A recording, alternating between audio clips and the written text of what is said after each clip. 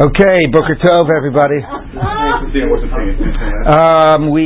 Today's daf is daf Gimel, and we are in the middle of the Gemara explaining why the Mishnah has the Shaliach, the person bringing the get, saying B'fanei nechtem. It was written and signed in front of me, in the debate of Rabbi and Rava. And as I told you, I'll tell you what I taught myself in 11th grade Gemara. Rabbi is Lishma. Okay, so he's the one that the idea is focusing on that it was written according to the halacha, which is emphasizing. I mean, we'll see in a minute in the Gemara, but another way of thinking about it is he puts his dagesh on B'fanei nechtav. It was written in front of me. And Rava is Edi Mitzuyim L'Kaimo, is about that the get will be challenged. You won't know.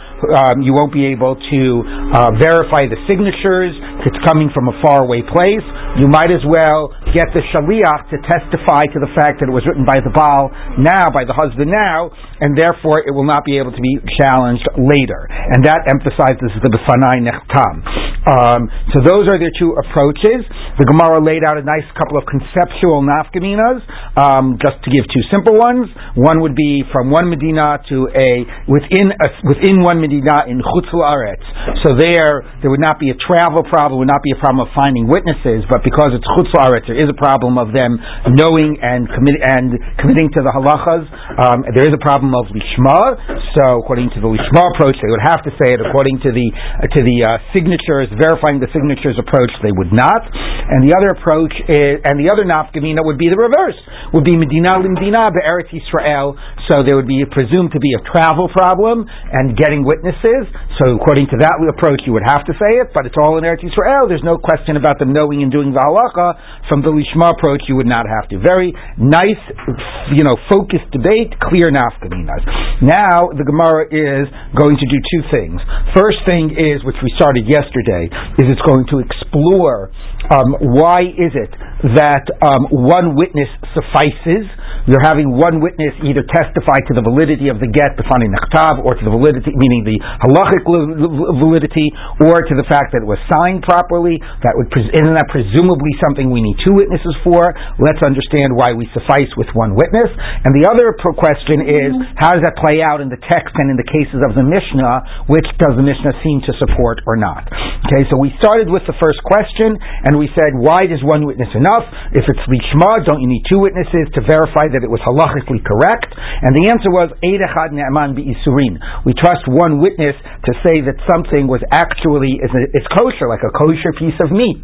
And the Gemara, so here's also, it's a kosher get. So the Gemara says, 1 minute, that's only when you do not, it's not itchazik isura, when you don't know you're starting with something forbidden. One witness can say that it's kosher. You don't know what this piece of meat is in front of you. But if here the woman is starting off as a married woman, or we are trying to change her status. Of course, it's interesting. You would say the get, we don't know its status, but okay, it's focusing on the woman. So how do we believe one witness to change a known forbidden status of something? Again, very interesting also, because are we looking at the woman from the lens of Isser V'Heter? What is is she a status one that is a married woman, not a married woman, and so on? Or I mentioned the other day, Tosfos' discussion about defending the interests of the husband, more type of an ownership issue. Here the Gemara is very much looking at it from an Isser perspective. That was the question. But we know her forbidden status. You can't trust one witness. Tosfos points out that, but we do trust one witness when we know something is forbidden. Like we trust that the butcher or our wives in the time of Tosfos, speaking for the men, would assaulted the meat, removed the fat, shafted the animal. So don't we believe? So yes, but that's when it was in their ability to do it or to get it done.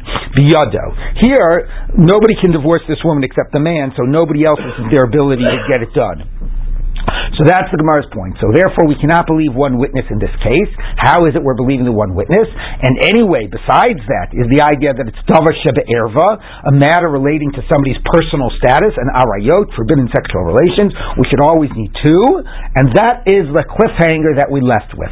Okay, how can we believe one witness? We should need two. It's an established isser. It's davar shebe'erva. So the Gemara says, we'll pick up 4 lines from the bottom of Bet Amud Bet. Ve'ein 3 lines from the bottom. How could you allow any less than 2? So the Gemara's answer is Rov B'ki'in Hain. You know what? Majority of people, even in Chutz La'aretz, know and do the halachas of Lishma.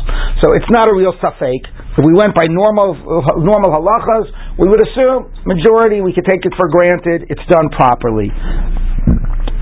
Now, how about Rabbi Meir? We know from other places in Shas, which we don't have to get into right now, that he is not willing to just say, don't worry about the minority. If there's a minority problem, he needs it to be addressed. So he should say, you need some real testimony because there's a significant maybe minority that does not do this properly. No. Even if the laity, the Hamonam, they don't know the halachas of Lishma, but who writes a get? You know who writes a get? The Sofrim. How many people were literate? How many people were the Sofrim? How many people did you go to get a get written? Those people, the Sofrim of the Dayanim, of the court systems, right? So most of they're like overwhelmingly they know the halacha. So the way Tosfos puts it, it's a miuta de miuta. It's like a minority of a minority that even Rabbi Meir is not concerned about.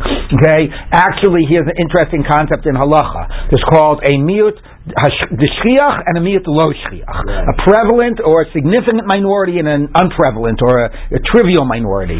Sometimes the differences will be given as like 5%. Under 5% or less is like an insignificant minority. Okay? The nafkamina is in halacha that a significant minority is a problem. It raises a question. There might be a problem here. You have to find a way to answer that problem. Oh, well, there's rov, there's chazaka, there's this, there's that. And maybe if it's possible, you have to actually investigate the matter and try to get more clarity. Okay? A miut lo shchiach, actually, here's a halachic concept, is framed as it doesn't even create a leidas hasafek, meaning it doesn't raise to the question of there's a problem here. Okay, in one case there's a problem, but there's ways of answering it. Can you go by majority? Can you do other things, etc.? If it's such a trivial minority, it's like we don't even acknowledge that there's a problem here. Okay, it doesn't create something that needs to be addressed. So what the Gemara is saying is, from the normal perspective of how we would normally deal with like questions about the validity of the get, we would say, there's some people that don't know, but it's a trivial minority. We don't have to concern ourselves with it. We don't even have to explain, we don't have to investigate further. We can just assume it's all fine. Okay, that would have been our normal halachic approach. So we really shouldn't have needed a shaliach to do anything. And that's why we can trust him to say it's good. But of course the question is, then why did we even need him to begin with? Which is going to be the next sentence of the Gemara. So let's take a look. So the Gemara says, V'rabbanan hu de'atzrich, it's the rabbis who demanded that we address this small concern, which normally we shouldn't have to. V'hacha, and here, Mishum iguna kilu barabanan, because of the aguna. See, yesterday I read a Tosfos that said it, but here we got to it by the second daf. Okay, very important that right at the beginning of Gittin we have this line. Because of concerns of a chained woman, the rabbis are lenient. What's the concern of a chained woman? Where's a chained woman? Just don't require us to be concerned about the lishma issue. What's the concern you're trying to address? I'm sorry, I said it the wrong way. It starts with the fact that the rabbis are concerned. Okay, I'm sorry, right. Why the rabbis decided to be concerned isn't clear. Okay, but it starts with the fact that the rabbis raised a concern that was not really a necessary concern. Once they were raising the concern, then they figured, okay, we feel, let's bracket the human element for a moment, and the fact that there's a possible aguna, whatever. We feel that even though as a technical point, we can assume that the get was done correctly, we feel, look, bottom line, it's an issue of personal status, it's hugely consequential, not only what she will be, whether she's doing an aveira or not doing an aveira, but whether the kids will be mamzerim. We want to be extra careful. We're going to demand to have a certain greater level of certainty. We need something to verify this. Okay? But because it's only a rabbinic demand, we're not going to demand 2 witnesses. We're going to satisfy ourselves with 1 witness. Because if we were to demand 2 witnesses, what would be the consequence? Somebody would bring a get min dinas hayam. We say we need to know for sure that it was done kifi halacha. We need 2 witnesses. What's going to be the consequence of that? We won't allow you to give the get until you verify that it was with two witnesses, that it was done properly. Gets aren't going to be... We're not going to be able to get delivered, right? Because you're going to have to get another person from Medina Thayam, right? Well, and not only Tircha, will it ever even take place? Like, and how are you going to necessarily get the person, and maybe there won't even be two people that can testify to that. So, because of those reality types of issues, we decided we will satisfy ourselves with one witness, okay? Because we do not want this woman to be unable to get a get. Okay? So now the Gemara says, so that's it. We decided that we have a heightened level of concern that needs to be addressed, but we're going to be willing to rely on one witness because since the woman should not be chained. So the Gemara says, Hai kulahu chumrahu. You think that's a leniency? That's a stringency. You're just asking for trouble. Why are you just asking for trouble? The matzich was stray. If you would demand two from the beginning, okay, lo asiba maro pasale. Then if the husband were to come later and say it wasn't written lishma, I just found out it's invalid. I didn't know the halacha then. And he would raise all these concerns. He's not saying he didn't write it. That's Rava's concern, but he's telling us it wasn't done with the halacha. So he wouldn't be able to say that against two witnesses. Chad, but if there's only one witness, the Gemara says, Asi Ba'amar Le'Fazalei. The Gemara doesn't yet know what is the B'di'evet, what would be the power of the witness. Right? All the Mishnah tells us is that we require the Shaliach to say it to enable it to be given. So we put up a gate, we're gatekeepers, and we're saying we're not going to let it to be given until we feel confident that it's a good get. It does not tell us how weighty the testimony will be to stand up against it being contested. Okay? And the Gemara here thinks if it's only one witness, maybe if the husband would challenge it, it would be undermined, maybe it would be besafek, maybe it would be puzzle, who knows what, right? And so we should demand two witnesses so that it works even if it gets challenged later. So the Gemara says, no. Since we teach later, in front of how many does this get delivered by the Shaliach have to be delivered? Rabbi Yochanan and Rabbi Yechanina. It's a debate of Rabbi Yochanan and Rabbi Yechanina. One says you need two witnesses, the other says it has to be done even in the presence of a beis din. So if the Shaliach knows that he's going to have to testify in the presence of other people, from the very outset he is very careful to make sure that what he's saying is accurate, right? Because he's going to have to be submit an official testimony, so he's careful that he's going to be accurate. It's not like when he gets there, we ask him, "Oh, do you remember how it was done?" Like, no. He knows he's going to have to submit an official testimony. And he is not going to come to make himself look bad, incriminate himself. So the shaliach will be very careful, and therefore what? So therefore, as Rashi points out, if you look at Rashi. Mekara Medik Daik, the first narrow line, Hashaliach, Kashem Kablo Miyadbav, Yodebo, Shabaratson Megarsha, Milo Yarvo Yivar O. Now Rashi adds an important thing. What is he Medayik in? Not the way I said it. What I actually said was he was Medayik to make sure that it was done Lishma, that it was done properly. But notice, by the way, even the way the Gemara framed the question, the Gemara didn't say that, wait a minute, if it's a Lishma issue, let's say somebody comes, let's say the Sofel comes and says it wasn't done Lishma. It doesn't say that. It says the husband, which raises the important question, when the husband is challenging the get, right, why is he challenging the get? Is it really invalid, or is he having some regret right now? Okay, and then does he actually want to ruin this woman or take back the fact that he divorced her? Maybe he's just making trouble. So we have this, we're going to have this scenario of the husband challenging the get, and the question is going to be, what is that really about, right? So Rashi understands that if that's the concern, that the husband is going to challenge the lishma of the get, that probably a lot of the time, maybe the majority of the time, just has to do with the fact that he was conflicted about divorcing her and he had second thoughts and he's coming back on it. So Rashi says if the shaliach knows that it might in the future be his word against the husband's word, he's going to make sure that the husband is really committed to this process. So the midik dayak, Rashi says, is not to make sure that it was done lishma, lishma, which that's maybe taken for granted. The midik dayik is, you, the Gemara, are concerned that this will be challenged by the husband. Believe me, the shaliach doesn't want in the future to have his claim go up against the husband's. So he's going to make sure that the husband is not having any misgivings.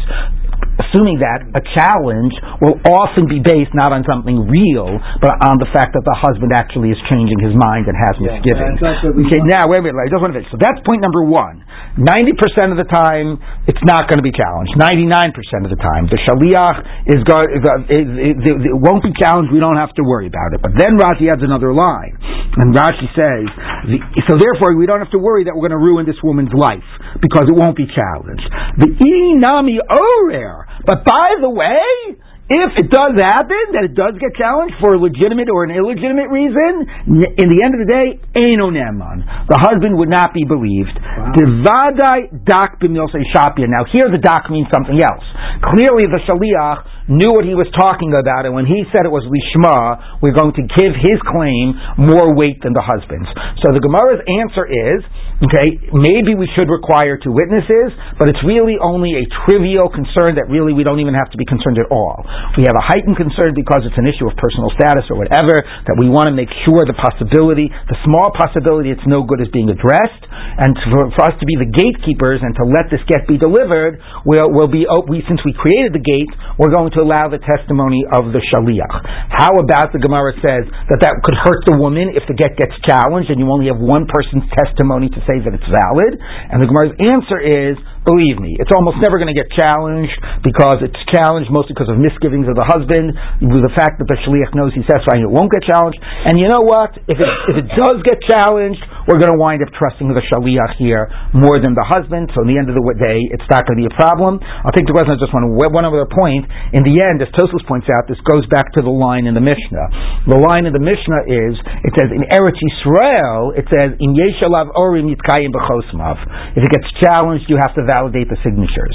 So the Mishnah almost states explicitly that in Chutz La'aretz, where we demand it, or when it comes from Chutz La'aretz, that you say b'fanei nechtav, if it gets challenged, it will not. The challenge won't stand. In Israel, where there's no testimony at the beginning, you might have to validate it if it gets challenged, right? But in Chutz La'aretz, where there's a claim of b'fanei nechtav, it's almost quite clear from the Mishnah that protects it against future challenge, and that's what the Gemara is saying right now. Okay, you had a question, Dov. So what are we assuming is the shaliach's interest here? Like, why is he putting himself and schlepping all the way out? Maybe the husband is paying him to go do this. Why do we assume that he cares if his word is challenged? Really? You're going to testify in court, and then somebody else is going to... It's not real testimony. It's just this one. It's kind of degraded testimony, although we're giving it nemonis and so on. But it's not. It doesn't seem to be official edus, which is usually with 2 people. Right, but it's just like if your word is going to be accepted in a formal setting to be the basis on which a get is delivered to a woman, you're not going to want that to be publicly then challenged by the husband and said you're a liar and that never happened, right?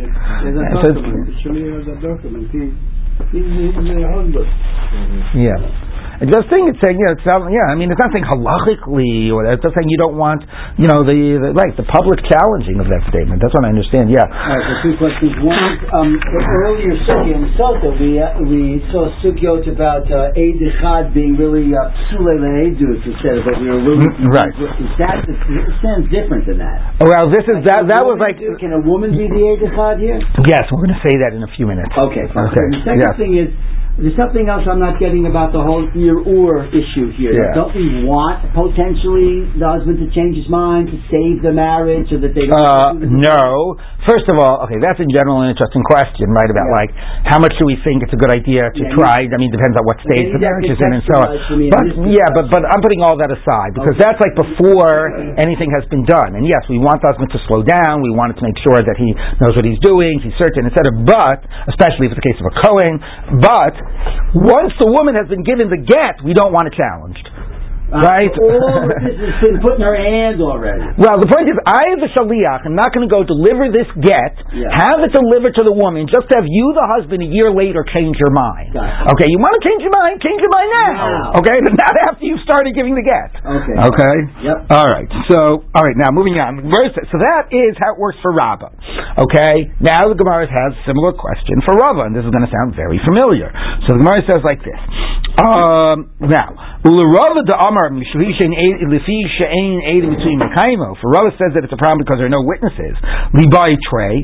So again, let's require two. If you have to validate signatures, that's a principal process called Kiyum Shtaros. That's always done with two witnesses, either the signatories themselves, or two witnesses that recognize the signatures. Since when do you allow one person, to validate the signatures?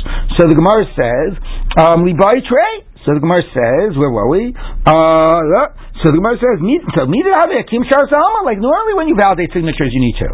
No, one witness is good for Issur purposes. Now, again, that's a very straight. Now, you could say the Gemara is just copying itself from before, which it is, but it's a strange answer because a star needs two. Saying why don't we just say that by every single star? Charlie there sold me his field. I have two witnesses on it. Oh, but we'll get one witness to validate it because so when is that's not Issur? That's mumminus. So what the Gemara is saying is fascinating thing. It's saying this is a star that is about somebody's personal status. Okay? And therefore, maybe the testimony, even to testify to that it was assigned correctly, and these are the real Eidim, right? That it's not a non-forgery, is a type of an Issur testimony. It's saying that it's a kosher document to divorce a woman. Okay? So it's really about something in laws of Issur v'heter rather than in laws of shtarot. It happens to be a star. Okay? But let's say you wanted to decide, does this ring have a Shaveh Pruta for me to marry a woman? Would you need two witnesses or one? Now, of course, but again, that's not just the question. It's not just is it kosher, like was it done lishma? Is it a forgery? Forgeries, we know, addressing the concern of forgeries, we know always requires two. But the Gemara here is willing to consider the fact that when it occurs in the context of an instrument that is being used to divorce a woman, it really is seen as as a status issue, as an Issur issue, and even testifying about the question of is it a forgery or not, really we could satisfy ourselves with one witness. So why can't we have one witness for Kiddushin? That's going to be Ein Davar Shaber V'Pochs Mishnayim. No, we're going to get that. No, that's what the Gemara is going to say back about Ein Davar Shaber V'Pochs Mishnayim. It's not just standard Issur; it's a Rayis Issur. Okay, we're getting there. Okay, but at this stage, we're seeing it as a world of Issur v'Heter, and we're ignoring its star identity. Yes, but it's more than just a star identity; it also has monetary repercussions.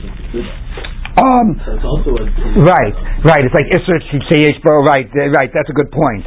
So, I don't know. That's a good point. The Gemara might have gone that way to respond to it. So let's see what the Gemara does say. But again, that's really shocking. And again, for me, what's playing in the background is that debate of Ramban and Tosfos that I said to you yesterday, right? Which is, do we see this? So Dov makes the correct point that there's a mumminous element in terms of the ksuva. But I think even a more core question is like, the fact that the Gemara in its opening sugya has this double refrain, which is number one, the Mishum Yiguna Kilu Barapanan, and number two, the idea of looking at this as like Issur v'Heter, and not what Tosfos put out yesterday, which is looking at this as the woman is like the husband's property, and we have to protect the husband's interests.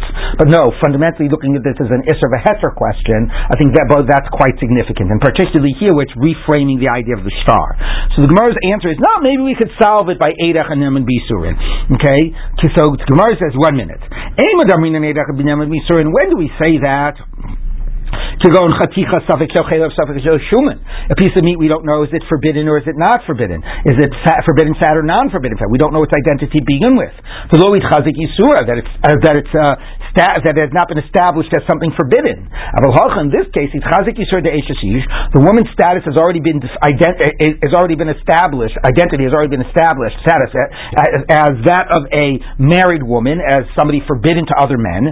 And therefore, number one, one, that makes it Itchazek Yisur where you wouldn't believe in Eid Echad. And even if you might believe in Eid Echad in normal Isser, when something has an established identity and status, but here, it is not just a normal Isser.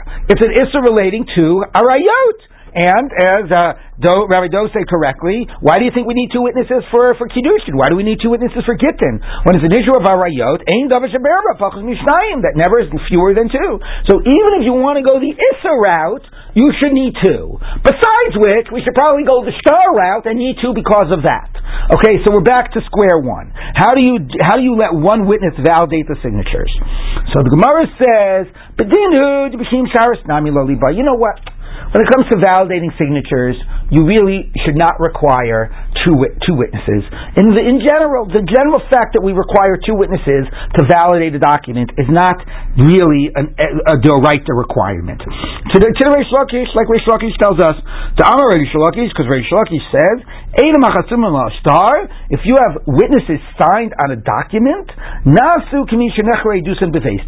it's like their testimony has already been received in court.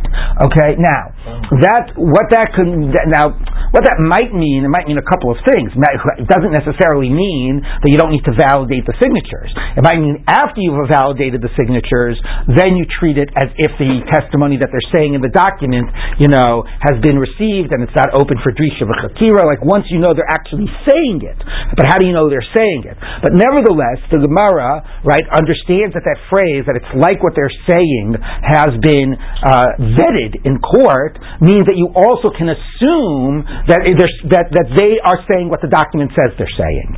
Okay, you do not at a d'oraita level have to worry that it's a forged document. Now that's a little bit bizarre, right? If I know two people wrote these words on the document, meaning think about the chiddush, okay? If I come to a court and I say, here's what happened. Reuven borrowed $100 from Shimon. The court doesn't say, great, Reuven paid Shimon $100. Right? The court goes through a process of drisha v'chakira, wanting to check out and test my testimony. Okay? If I sign a document, Reuven borrowed $100 from Shimon, what's that stage of the process? That's like I showed up in court and said those words. So you're asking, that's very nice that I signed this document, but where do we get to cross-examine you? Where do we get to investigate you? So Reish Lakish says, okay, I don't know. The chiddush of a shtar is you don't get to cross-examine the witness. It's a great idea, right? Just put it all in the document. They won't get to cross-examine me. But that's the first chiddush of Reish Lakish. You write your testimony in a document, you sign it, it's like that has already been vetted and we accept that testimony. We don't have to cross-examine it. But what the Gemara does is it takes it one step further. And it says, not only do we not have to cross-examine it, but we assume that anything written with somebody's signature, we take it for granted that it's that person genuinely is the one who wrote it. And that is a big chiddush. Because what, you never heard of forgeries? Right? I mean, that's the big question. Who can't just write something in a document and forge two signatures? Right? Let's first make sure the person actually is saying what it seems like he's saying, and then we'll say it's Kamisha Nechara. But the Gemara actually says that according to Reish Lakish, somehow there's a chiddush that at a d'oraita level, that a star with two signatures on it is presumed to be kosher. It is presumed to be the signatures are the signatures of the people who it says it is, and therefore it's presumed to be kosher. And anything that we need to make sure that genuinely are these people's signatures is going to be a d'Rabbanan requirement. Now, you could say, look, to some degree, right? I mean, I don't know, like to some degree, our system works like that at some level, a secular system. When a check is presented to a bank, right? They don't check every single signature of a check, right? I mean, do they? I don't know. No, right? actually, what do they do? Often they don't check signatures at all. Right. I mean, if it's a huge check, if it's $10,000, do they check a signature? Unless Solomon Dweck is passing it. Right. So unless it's challenged, right? Yeah. So now that's a lot of money changing hands, right? So unless it's challenged, right? And I don't know if I came to a court and I presented a document that a contract that Charlie had signed, right? And we were in a court case. I mean, I guess it would depend. If you weren't here, just be quiet or to challenge, they would demand that I probably validate the signature. I don't know, but I don't know. But anyway, I know that banks do not routinely check signatures. Right, but if you just think about that, so that's what Reish Lakish is saying. Things with signatures, we're going to presume to be okay. We're going to assume that people won't won't forge signatures, because if it will get challenged, right, then it always stands the possibility of being challenged, and therefore we're going to assume that people aren't going to forge signatures, and we're going to assume that things are good. So really, Ikar Hadin, we could accept a shtar without a validated signature. And the fact that we don't accept a shtar until it's validated, meaning it's not like if it was challenged, we wouldn't need it to be validated, but we can accept it from the Milchatchila without validating. And the fact that we're serving as gatekeepers and saying we won't even accept it at the outset without validation, that's a rabbinic requirement. And we're going to waive that requirement in this case by a get. But the Reish Lakish's principle is being brought here to substantiate the claim that you need two witnesses. No, that you don't need to. That in principle, if it's signed on the document, it's like it's been received in court, which the Gemara is interpreting to mean that we don't even suspect it. We assume that it's valid, even if there's one signature. No. Even two signatures unvetted. Okay, but the question here was whether or not you could suffice with one. So before we get to sufficing with one, we're saying that in principle you need zero. In principle, you do not need to vet signatures. The document has two signatures on it. Right. Those don't need to be vetted by anybody in principle. On one hand, we're talking about aging or like witnesses, and on the other, we're talking about signatures. So it's saying, do we need two witnesses to validate two signatures? And saying, no, we don't even need one witness to validate two signatures. So is that right? Yeah, thank you. Okay, so the Gemara says like this. So the Gemara says, it's only the rabbis who demanded that we won't accept any shtar, at the outset without validating signatures. The hacha mishum miguna kilu barabanan. And here, because of not to keep this woman unable to get married, we can't validate the signatures, we're going to prevent her from getting married. So therefore, we don't want to do that. So we're going to allow, so since anyway, the whole validation need for two witnesses to validate is a rabbinic demand, in this case, we'll allow one person to satisfy the need to validate. Okay, because of Aguna. Because of Aguna, we're going to let one person satisfy that rabbinic need that the signatures be validated. Okay, what are you talking about? You think that's a leniency? It's just going to come to hurt her. If you demand two witnesses to validate, the husband won't come and challenge it and invalidate it. If one, he can challenge it and invalidate it, assuming that he would be believed over the shaliach. Once he is actually challenging it, then we would need two. Okay, that's a reasonable concern. That once the husband challenges it, we would go back to our normal need of two witnesses to validate. And since then, she's been married, she's got kids, we're going to assume they're mamzerim, who knows what we're going to assume, okay? So how can we go ahead and do this? It's just setting her up for failure. So Gemara says no. Since we teach, in front of how many people does the shaliach deliver the get? Either 2 or 3. So Meikar made it dayak, and from the outset the shaliach is super careful, and here super careful really does mean to make sure that the husband A is giving it, and B, it does not have second thoughts, right? Because if he's giving it and doesn't have second thoughts, you don't really have to be concerned that he's going to say it's a forgery, okay? So, believe me, we are not concerned he's going to challenge it. We know that the shaliach does not want his word challenged. He's going to make sure the husband was giving it, it wasn't forged, and the husband does not have second thoughts and is not going to show up on our doorstep. And even if he does, okay, and he doesn't want to get himself his own status challenge or his own reputation challenge and impute. And if it turns out that the husband does challenge it, we're going to believe the shaliach. Okay? So bottom line, the answer is that the need to testify that it's lishma, or the need to validate signatures in general, the need to validate signatures is only rabbinic. In this case, we're going to believe one witness, and that's going to allow us to be confident it won't be challenged, and to say that even if it will be challenged, we're going to trust the shaliach over a challenge. And we're going to therefore say the get is protected against challenge now that we have this testimony. Okay, yes? Yeah. Other than fraud, what would be the reason? A shaliach would say, didn't you send me? He would. It's as simple as that? Yeah, but again, then it would sort of be... You mean the husband would say that the signatures are forged? right? No, I'm saying other than if the shliach is fraudulent, if he has some scheme. No, we're not concerned that the shliach has a scheme. So if he doesn't, then what's the concern of the shliach? In other words, the concern is that we would trust. Can he just turn to the husband and say, "Didn't you send me?" Fine, and the husband says, "No, you're making it up." It's a he said type of thing, right? So that's the point, and then we would have to invalidate the getter. Maybe we would. I'm saying that's fraud. I mean, the shliach came with this document. If his husband didn't send them, the husband is claiming that fraud, right? Right. Meaning the husband is claiming that I never sent you, whatever. Or maybe the husband is claiming, you know what, I sent you, but then I realized that who knows that the people who signed it weren't who they said they were, or who knows what it was. Like, he can make up some story, right?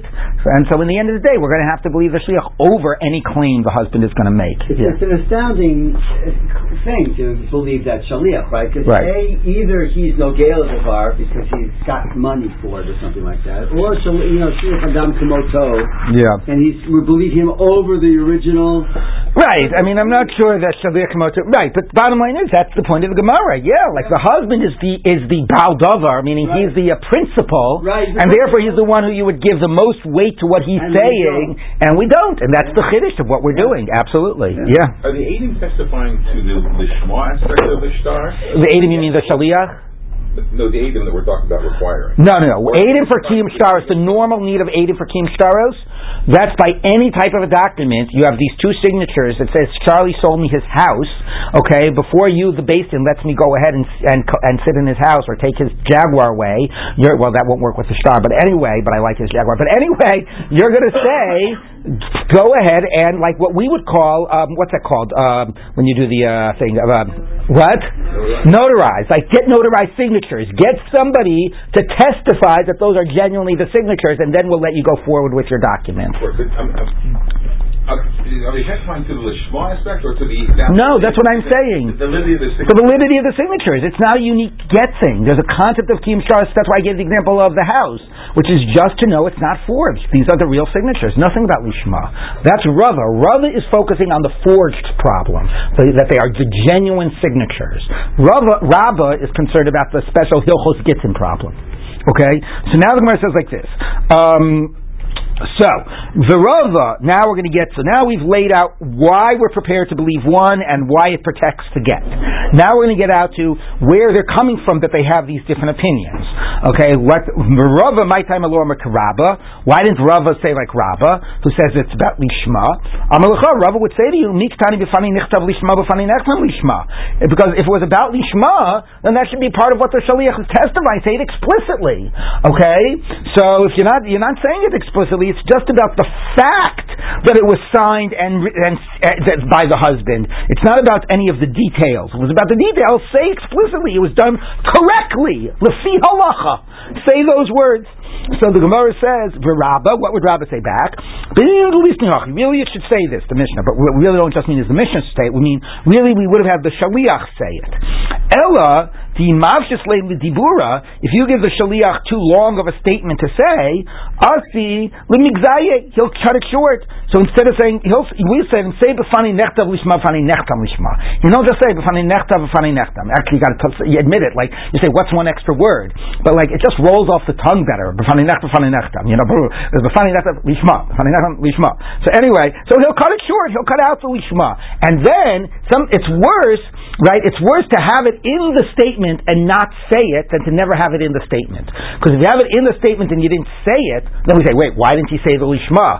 Oh, I meant lishma. Oh, 1 minute, you didn't say the lishma. What's going on here? So that's just, and Rashi says it might be a technical point. Kol ha-mishanim mitzpeya shetavu chachamim begittin havlad mamzer, at least according to Rabbi Meir, like we might just have a general rule that if you don't go by the protocol, like it's significant consequences, in general, like everything has to be exactly according to protocol. But it certainly raises questions. Why'd you drop that word? So better not to have the word there at all and to have it implicit than to have it and to drop it. 1 minute. So the Gemara just says, Hashtanami Yasi Limig Zaye. So okay, instead of saying B'fani Nechta, he'll cut it off. He'll also say like, I don't know, B'fani Nechtav instead of B'fani Nechtam. He'll just say B'fanai. I mean, although that's not even a sentence. So that's what the Gemara pretty answers. Charami plus guys. Now, a person will cut out 1 word out of 3. Okay, Charami Tarki Lo guys. He's not going to cut out 1 word out of 2. Then what's he going to say? Nechtav? Nechtam, it's not a statement. Like so. All of Nidarim was like that. Who knows? Anyway, so Rabbi says, look, in principle, it should be a more explicit statement, but you know what? Sometimes the less said, the better. Okay, just have them make a basic statement. We'll read everything else implicit, rather than just make a long explicit statement and then be concerned when it's not said fully or properly. Yes, Jenna. It's just hard. I mean, he's traveled from a different city to city. They can't have like a thing that like makes sure. Right here, repeat after me. Can't put it on a little bar. I'm gonna get lazy at the moment about it one word. Right, I'm totally with you. I mean, if you would see now how Gittin are done, it's all like totally scripted, right? Okay, you know. But so I don't know what to answer. The point is, it's a good question. Okay, like that's the question we all ask. How could this be about it being done lefi halacha? Well, the statement is too bare to be communicating that idea. Okay, so it's a good challenge. This is that leads the Beis Din to ask questions. Right. Rashi earlier said that you might want to see this not as an implicit statement but as an opening, and then we'll investigate further. Right, which might make it a little bit better so that it's not so bad that you're not going to say it if we're going to come up with follow-up questions. We just need you to open the conversation. So that could be, you're right, according to that read of Rashi, it would be better. Okay, yeah. If the witnesses actually said it the way we say it in the shir, they'd be mispronouncing the word. Oh, that's so interesting. Right? Yeah, I know. It goes back to my yeshiva education. Yeah, that's a good point. All right. I just thought the way I said, I'm like, what? I didn't hear a word you just said. Okay. Anyway, so the Gemara says, so that's one problem. That the statement is a little bit too bare to support Rabba's idea. The Rabba my time aloma karava. So why didn't Rabba say like Rava? Because that's really about it was signed. You're like, okay, I saw it being signed. I'm testifying that it's valid signatures. So the Gemara says the obvious point. If it's all about the signatures, just talk about the signatures. Okay? So v'sulo b'fani nechtav lamali. Why are you saying b'fani nechtav? So it's not just about the signatures. Shma mina b'inu lishma. It's about how it was written, and we need the lishma. Now you could turn that around and say, so why not just say b'fani nechtav? Why do you also have to say b'fani nechtav? It's just about the lishma. So we're going to see in a minute that it might be that not only has to be written lishma, but it might be also has to be signed lishma. Okay? So what Rabbi is saying is, look, the B'fani Nechtav indicates it's not just about validating signatures. It's about something else. Now, the most elegant answer, which actually the Gemara is going to come up with later, is like, they're both concerns. B'fani Nechtav is the Lishma concern, and B'fani Nechtav is the validating of the signatures concern. Okay, but anyway, that's why neither position works totally perfectly. Okay, so the Gemara says like this. So b'fani nechtav lamli. So according to you, Rava, why are you saying b'fani nechtav? Nichtav. Shma'ina b'inu lishma. It must be about something other than the signatures. It's about lishma. So Rava would say back, b'dinu d'lisniach. You know what? It should have said that, or we should have made that the script in principle. B'fani nechtam. Okay, Ella. But if that's all he said was about the signatures, im kain ati lachlufe became shar sa'ama beirechad. Here's the problem. If the aide shows up and says this was signed in front of me, okay, people are going to look and say, what was he doing? He was validating the signatures. So you won't believe what I just saw. I was in Beis Din the other day, and I saw one witness validate a signature. He came and he delivered a get, and he said it was signed before me, and the court was okay with that. So then everybody's going to think that signatures can be validated with one witness. Now, your point would be, who cares? They'll come to Beis Din, and Beis Din will tell them otherwise. But you don't want people to start, having bad practices and not making sure that there are two witnesses out there to validate their signatures and so on. So therefore, we want to make it clear, and you don't also want people to question Beis Din. How come when I was there, they demanded I get two signatures? So-and-so was in court. He only needed one. He only needed one witness to validate the signature. You want people to understand that this is different. So therefore, when the shaliach delivers it, he says it was written and signed, so people understand, it's a different type of a thing going on here. It's not just validating the signatures, because he was also talking about the process of how it was written. Okay? So people will see this, they'll wonder why one witness is enough to validate, and that's why we have to have him not just talk about the signing, to make it clear that this is some different type of a thing going on here. Okay? So that's why we say b'fani nichtav. The Rabbi would say, midami, it's not going to be confused with other validation. You would not need that in principle. Why? Hasam yadinon, hacha b'fanai. Normally, when signatures are validated, the witnesses say, we recognize these signatures, Yadinan, we know whose signatures these are. Here, the Shaliach says, it's not enough for him to say, I recognize the signature. He has to say explicitly, it was signed in front of me. So people will already understand that this is not normal Kiyum Shtaros. Number one. Number two, Hasan Isha Lo Mehemna. By normal validating of signatures, you need normal the normal witnesses, you need men. Here, women can be a shaliach and say b'fani nechtav b'fani nechtam. So again, you might not have been in court that day, but you'll see when you hear that people who are doing the b'fani text are sometimes men and sometimes women and so on, you'll understand that this is not normal kiyum shtaros. Number two. Number three, hastam baldavar lo mehemin. You cannot have that the person who is the beneficiary of the document validating the signatures. No does, they would say. Hacha baldavar mehemin. But here, guess what? The wife can be the shaliach. Now, of course, and therefore, the wife herself could say b'fani nechtav or b'fani nechtam. Of course, the funny thing is, how is she being a shaliach? She has the get, so she's already divorced. So the Gemara constructs a bizarre case, which is basically going to say, doesn't say to the wife, I am making you a shaliach to deliver the get to yourself. When you get to such and such a place. So you have to get to the place and act, whatever. Anyway, we'll worry about it when we get to it. But the point is that Rabbi says you would not need b'fani nichtav to send the message that this is not standard kiyum shtarot. Okay? It's clearly enough. The text is different. It's not, I know that I recognize, but it was done in front of me. The people who can do it are different. So therefore, I'm sorry, Rava, that doesn't explain why you needed the b'fani nichtav. It's clear enough that this is something different. So the hatam is shtarot and mamona. Right. Every time it says hatam. Exactly. So Rava Amar Lucha, Rava would say back, Atu. Hachak Yama Yadinan Milo Mehemnet? Well, I don't understand. Here, the case, the way Tosfos says it, look, the case about a woman delivering it, or the wife delivering it, that's uncommon. Okay, or it's not common enough that people will know the reality. The real challenge you made is the difference of the text. That you're saying befanai, and that makes it clear that this is not kiyum shtaros. But Rava says back, but who says that if the shaliach says, I recognize, we wouldn't accept it? We do have a standard text of befanai. But if he said yadinan, milo mehemni, wouldn't we accept him?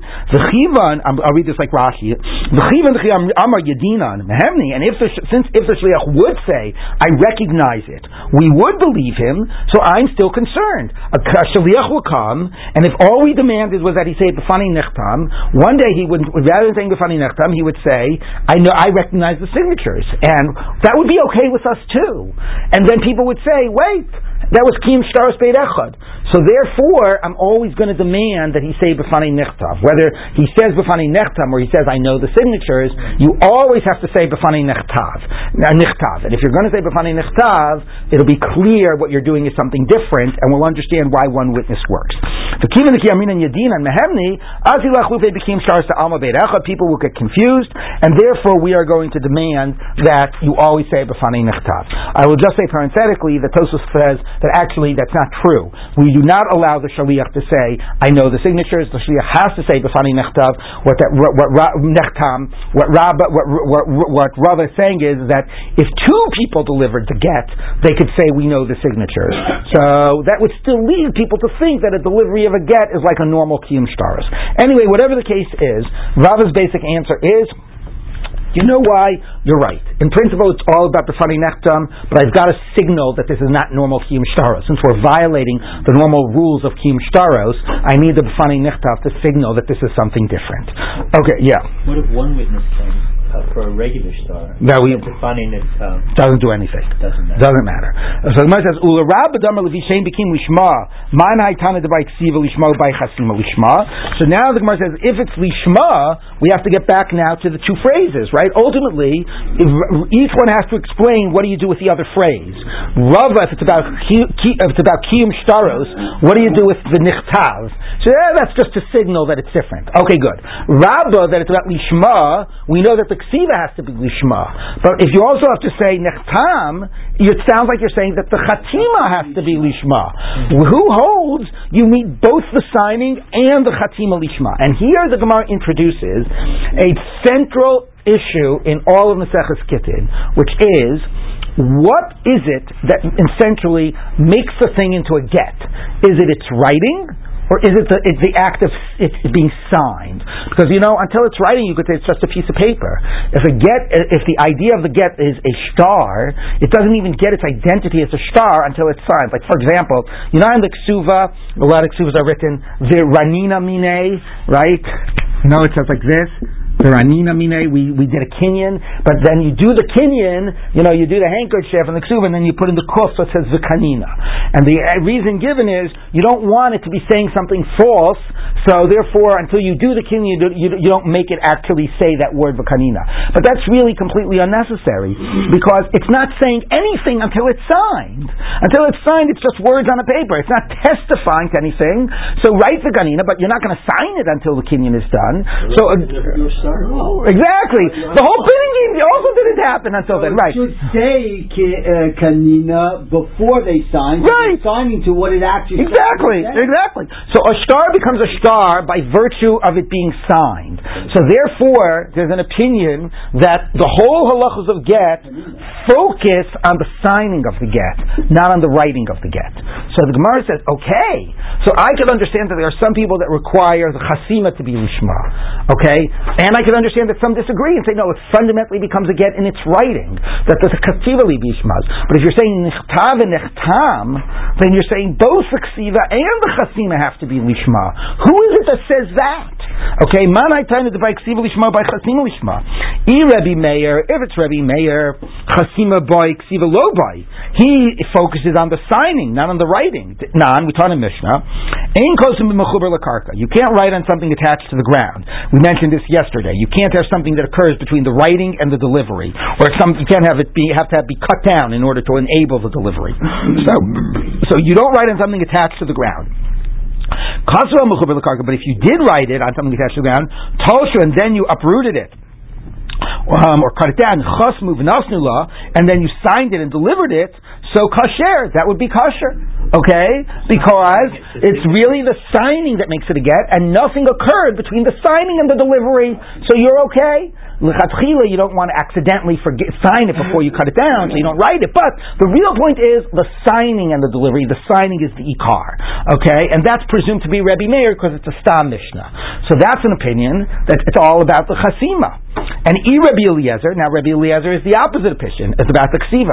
The brilliant thing, what the Gemara has done in the opening sugya, I just want to say that, sometimes there's a lot of Gemara that the opening sugya is really like a trivial point, but it uses it to get to some core issues that are relevant to the Gemara. Like, in the opening of Baba Kama, it's like, Arba Avos Nezikin. Wait, are the Toldos like the Avos or not like the Avos? And it uses that as an excuse, or whatever, to explore the idea of all of the Arba Avos Nezikin, to give like a little intro shear. Here, you're doing a real machlokas about what is this opening Mishnah about? Why do you say B'fani Nechtam, B'fani Nechtam? A real debate of Rab and Rava. But in the context of that, think about how many core issues the Gemara has already raised, right? About Tavash Erva Pachos Mishnayim, it has the status of a star, of the idea of Kim Starot, and that this, how this plays as this is not just a get and a Davar Shel Isser, it's also a star. And here, what makes it a get? The Ksiva or the Chasima. So all these core issues are being introduced like mamish right at the beginning. So, Rabbi Meir, it's the Chasima, and if it's Rabbi Eliezer, Ksiva by Chasima lo by. It's about the writing, it's not about the signing. Okay, now, how do we know that? We'll see in a minute. Okay, but we'll get to it. But anyway, the Gemara says until now we know that it's like one or the other. Who requires both? So the Gemara says, it's Rabbi Lezer. Maybe he only doesn't require it biblically, but midirabanan by, maybe rabbinically he does. And now we're going to see where we know what Rabbi Eliezer's position is. Shlosha Gittin Psulin. There are 3 invalid gets. Dirabanan, that are rabbinically invalid, the low by Rebbe Lezer Chasim Lishma, and he does not require it to be signed even at a rabbinic level. So that's a way of introducing here's what we know what Rebbe Lezer's position is. We will show you Rebbe Lezer's position, and we will show you that he does not even rabbinically require the Chatima to be Lishma. We taught in the Mishnah. Gimel Gittin Psulin, V'nisis Avlad Kasher. There are 3 invalid gets that b'di'evet, if the woman got married, the child would not be a mamzer. So if the child is not a mamzer b'di'evet, it means that the get is really valid. Okay, so if it's pasul, it means it's pasul d'Rabbanan. Now I do want to say again, Rambam, the same way he had that brilliant introduction to, I can use my haskama to all of Hilchos Gittin, he also introduces a systematic language to use, okay, in terms of what about the status of a get. And the Rambam says batel, he's going to use batel to mean batel d'oraita, an invalid get d'oraita, and pasul to mean pasul d'Rabbanan. So Gemara is not as systematic about that, okay, but it is largely that, but not as systematic as Rambam, not as consistent as Rambam. Anyway, so there are 3 gittin that are rabbinically invalid but biblically kosher. Now, what are these 3 gittin? So, it's handwritten but no witnesses. So your own handwriting is sort of like witnesses, right? Because it's like it's clear that you are saying it yourself. You don't need an external person to validate that this is, that you have said it. It's hodas baldin. You yourself are testifying. So if the husband's handwriting without witnesses, that's number 1, rabbinically invalid. Yeshalav edim, or there are witnesses, the ein bozman, but it doesn't have it's not dated. Okay, and we'll see why dating is important. Or yesh bozman, it is dated, the ein bo ela eid echad, and it's dated. It's not the husband's handwriting, but it has 1 signature. So 1 signature, not 2 signatures. That's rabbinically invalid. Okay, we'll see. That's a little bizarre. You would think like 1 signature is nothing. Okay, so we'll worry about that. Anyway, those are 3 cases of gittin that are pasul d'Rabbanan. Now, what's relevant for us is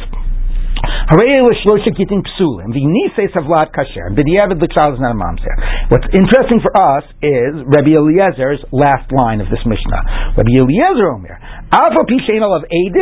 even if there are no witnesses, not even 1, okay, as long as it's delivered in the presence of witnesses, even if no witnesses sign the document, it's kosher, and she can even collect from encumbered property. Okay, in terms of collecting her ksuva, it might mean something else. I don't want to get into that line, but I'll just read the next line.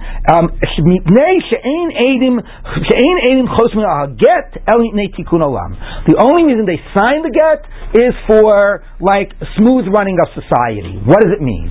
It means, and we'll pick up with this tomorrow, but it means that Rabbi Eliezer is saying, see how we did the hold up? Anyway, it means that Rabbi Eliezer is saying that as a physical document, the get does not need signatures. Do you need witnesses? Yes. The witnesses have to be present at the delivery of the get. But as a physical document, it does not need signatures. Okay, that's an idea that the Gemara is going to refer to as Eidei Mesira Karti. The witnesses of the delivery of the get are koreit, like kritut, make it a valid document. As opposed to Rabbi Meir's position, this is like core debate through the entire Masechet. Rabbi Meir's position is Eidei Chasima Karsi. It's the signing witnesses that make it valid. Rabbi Eliezer says it's the delivery witnesses that make it valid. So he says if it has no witnesses but was delivered in front of witnesses, kosher. As a physical document, it does not need witnesses. Why do witnesses sign it? Because you'll see a piece of paper with no witnesses and you'll say to the woman, oh, go get me the 2 people that stood when it was being delivered 20 years ago, and she'll say, what the hell are you talking about? I don't even know what their names are. Okay, but actually if it's got their signatures on it, then we can go by those signatures and we'll explore that. But fundamentally, it doesn't need signatures. So the Gemara is saying if he doesn't need signatures, even rabbinically, right? He says that this isn't even a rabbinic problem, because we were talking about rabbinic problems, and he's okay with this. So even if rabbinically it doesn't need signatures, the Gemara is going to assume that if they do happen to sign it, there's no requirements of lishma, so we're back to square 1. Rabbi Meir doesn't require that it be written according to any particular halachas or whatever, or it seems like he doesn't, his emphasis is on signing. So for him, signing lishma but not writing lishma. And Rabbi Eliezer holds that signatures are unnecessary, even rabbinically. So the writing has to be lishma, but presumably, even if you signed it, I'm not going to ask lishma, they're really unnecessary. Okay, so we're going to have to figure out, is there a position that focuses on both the writing and the signing, and we'll pick up with that tomorrow.